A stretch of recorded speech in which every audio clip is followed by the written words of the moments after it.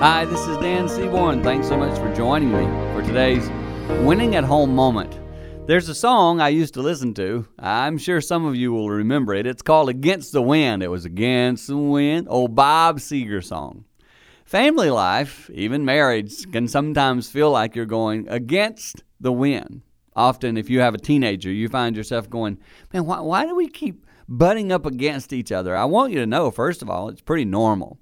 So often, after raising our children, we think to ourselves, why don't they just line up and walk with me?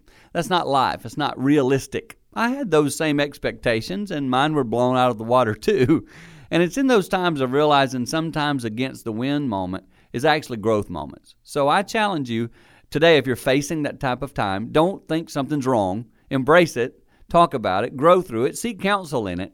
And as you do that, you will be winning at home.